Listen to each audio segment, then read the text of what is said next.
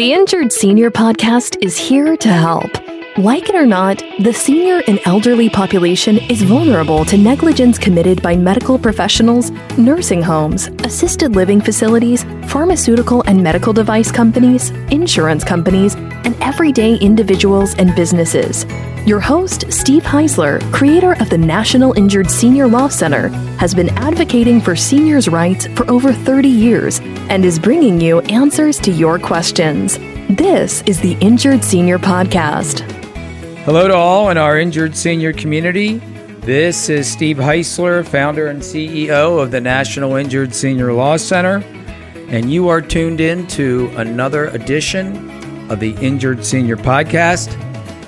For those of you who are not aware of our podcast and listening for the first time, the Injured Senior Podcast is a show dedicated to discussing medical and legal issues of vital importance to the injured senior and elderly population and their families, loved ones, and caregivers. We are sponsored by the National Injured Senior Law Center, the advocates for seniors and elders who are injured by the negligence of others. Injuries to seniors and the elderly can rip their lives apart, and medical costs can rob them of their life savings. If you believe you've been harmed by someone's negligence, go to www.injuredseniorhotline.com or call 877-228-4878 for some advice. So, my friends, we have discussed early onset Alzheimer's in some past episodes on this podcast. Early onset Alzheimer's is an uncommon form of dementia that strikes people younger than age 65. Now, I personally have a friend I wrestled with in high school who has early onset Alzheimer's, and it started in his mid-50s. Of all the people who have Alzheimer's disease, statistics show, and this is according to the Alzheimer's Association, that 5% will develop symptoms before age 65. So the Alzheimer's Association estimates that about 6 million people in this country suffer from some form of dementia or Alzheimer's. So that would mean if 5% are early onset Alzheimer's, that means that at least 300,000 people in this country as we speak have early onset Alzheimer's. Today, we have on the show Pat Moffat to talk about his own story of caring for his wife, who was diagnosed with early onset Alzheimer's in 1998. She struggled with the disease until her death in 2010. After Carmen's passing, he continued to work with the Alzheimer's Association and Carmen's doctor, Giselle Wolfe-Klein, to raise awareness and providing support for the caregivers and loved ones of people who have early onset Alzheimer's. He also wrote a book about his experience as the husband and caregiver of a person with early onset Alzheimer's, named The Ice Cream in the Cupboard, and created the movie with the same name. We are happy to have you with us today, Pat. How you doing? Okay, good, Steve. Good to be here. You know, I was looking at a photo of you on the internet. Has anyone ever told you that you bear a striking resemblance to Stacy Keach? Absolutely. No one's ever mentioned that one. I've had a couple of others, but not that one. Especially in that, I guess, that wedding photo with you and Carmen. I was like, that looks just like Stacy Keach. Yes, yeah. Yeah. No, but on that one. Okay. Well, that's a first. So if anyone ever says that again, say, yeah, that guy Heisler on that podcast brought that up to me. So I know it's been over 10 years since your wife, Carmen, passed away from early onset. Please accept my condolences. What were the first signs of her condition that you became aware of? Well, the first sign was it was an unusual one. I mean, of course, I've learned a lot about Alzheimer's over the years now, but a lot of people just sort of connect Alzheimer's with forgetfulness. Well, that's funny. That person should have remembered this and remembered that. But that's not quite the case with me at all. I was 49 years old. My wife was 53. And we just seemed to be bickering constantly. Everything that I did, she was on my case, and every married couple is going to bicker a little bit, but this was out of control. So I said, the way she was acting with this kind of violent behavior, agitation. So I said she was Puerto Rican. So I said, let's go to Puerto Rico for a nice romantic weekend. Maybe we're both working too hard. Okay, and she was okay with that. We got down there. And we went out to dinner in a place called the Chart House in Puerto Rico. Beautiful restaurant. I had a kind of an outside veranda. And we were having steak and lobster. And I was looking over the veranda and at the cars down below on the one story down. And 57 Chevy, 58 Ford. I said, wow, the cars down here, they last forever because of the climate. And as I was staring down at the cars, when I went to look back at Carmen, she picked up the entire plate of steak and lobster and threw it in my face. I was ejected out of the seat. I hit my head on the table behind me, and she ran out of the restaurant. So I got up and I started to run after her. She was, she was in great shape, and I started to run after her. And then the police started to chase me. Like, who's this tall Irish guy chasing a small Puerto Rican woman down, Spanish woman down Puerto Rico's Manulog? And so I caught up to her. The police caught up to me. We kind of straightened everything out. I was in shock. I had no idea what had happened.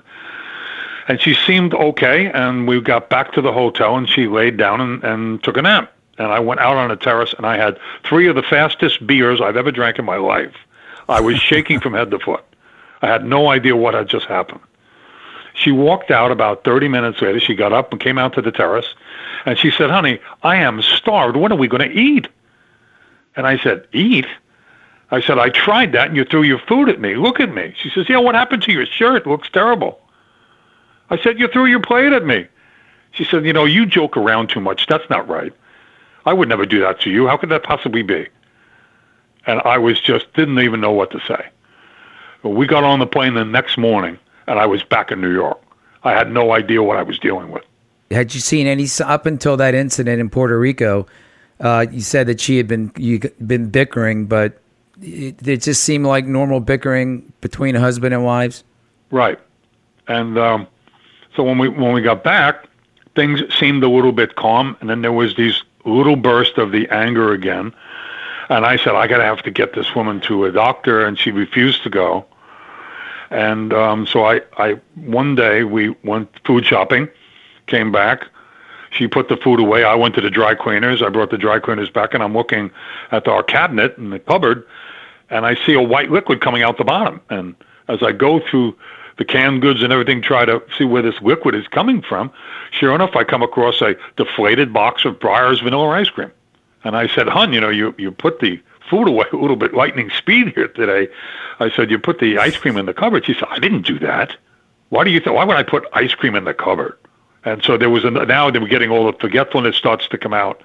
And I said, oh boy, this is really a mess. So she was diagnosed the next day because the school, she had the kids going, she worked as a secretary in the Lakeville school, a local elementary school.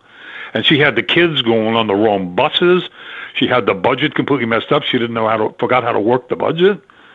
And so they sent her to a hospital to be to get examined, and that's when they came up with Alzheimer's.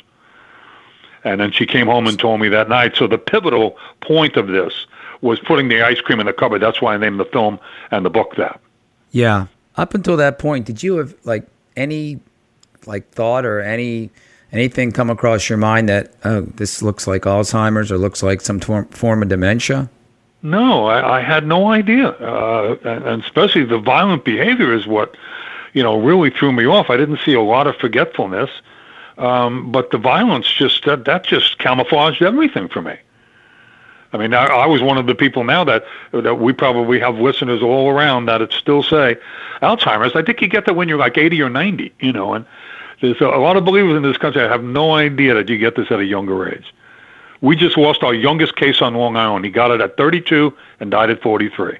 Yeah, I was just talking about my friend. I have a friend that I wrestled with in high school. Yeah, he started exhibiting really peculiar behavior back in his, early to mid 50s, and eventually got diagnosed.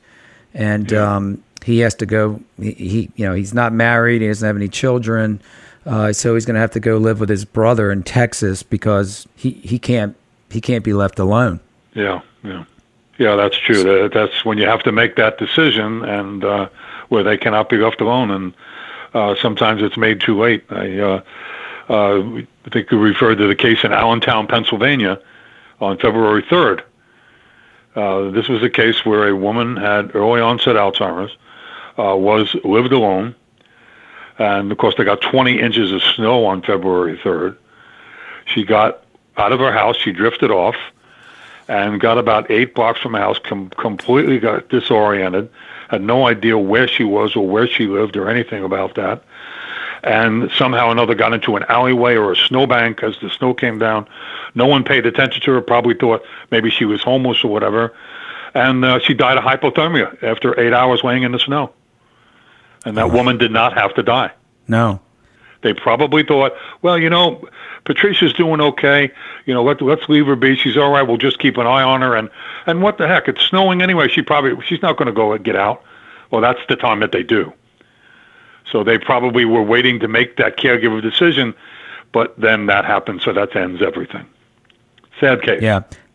It's interesting you bring that up. My friend, he actually started getting in. Well, thought he was fine. Was driving his car and struck a couple of parked cars and left the scene. So he actually got arrested, and I had to help him out in court. And obviously, the court system was very friendly to him once they learned that he had early onset Alzheimer's.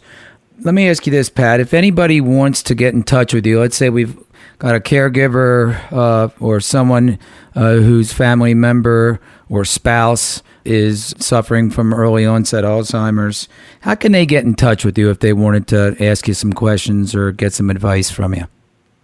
Well, I think the best one would be Garrison, Garrison, books 2014 @gmail.com. Okay, and what's your website address? PatMoffat.com, and you can leave a message there as well. Great. Are you on any social media at all? At the moment, we're working on a ton of different things, and we have of course, we have the website pages and that, and we have a YouTube. We're on YouTube, and that's really about it right now. Okay. Well, that's that. If anyone needs to get in touch with you, they have ample ways to find you. Pat, thanks so much for coming on. I know that you're real busy and you're involved in a lot of different activities on behalf of Alzheimer's Association and caregiving. So I really thank you from the bottom of my heart for sharing your experience. And obviously you have vast, just so much knowledge. We couldn't all get into this show, but hopefully we can get you back on and talk some more about caregiving for early onset Alzheimer patients. I'm looking forward to having you back soon. Okay. Injured senior and aging population community, thanks for listening to today's episode. I want to again thank Pat Moffat for appearing on the show today. If you love the Injured Senior Podcast, we'd love for you to subscribe, rate, and give us a review on iTunes. If you want to share your story, maybe about your own experience with a loved one with early onset Alzheimer's, feel free to email me at steve@injuredseniorhotline.com or go to our website, www.injuredseniorpodcast.com. And right on the homepage, you can leave a message. And I respond to all messages and emails. And you can also just get so much good information off of the website, injuredseniorpodcast.com. So until next time, thanks so much for being here today and listening to this episode. I'm looking forward to next week's show. Stay safe, and I will talk to you soon. Take care, everybody. Thanks for listening to the Injured Senior Podcast. If you enjoyed the podcast, please rate, subscribe, review, and share on Apple, Google, or wherever you get your podcasts. Connect with us at injuredseniorpodcast.com and sign up for our newsletter. To find out more or to get help at any time, visit injuredseniorpodcast.com or call 855-622-6530. That's 855-622-6530.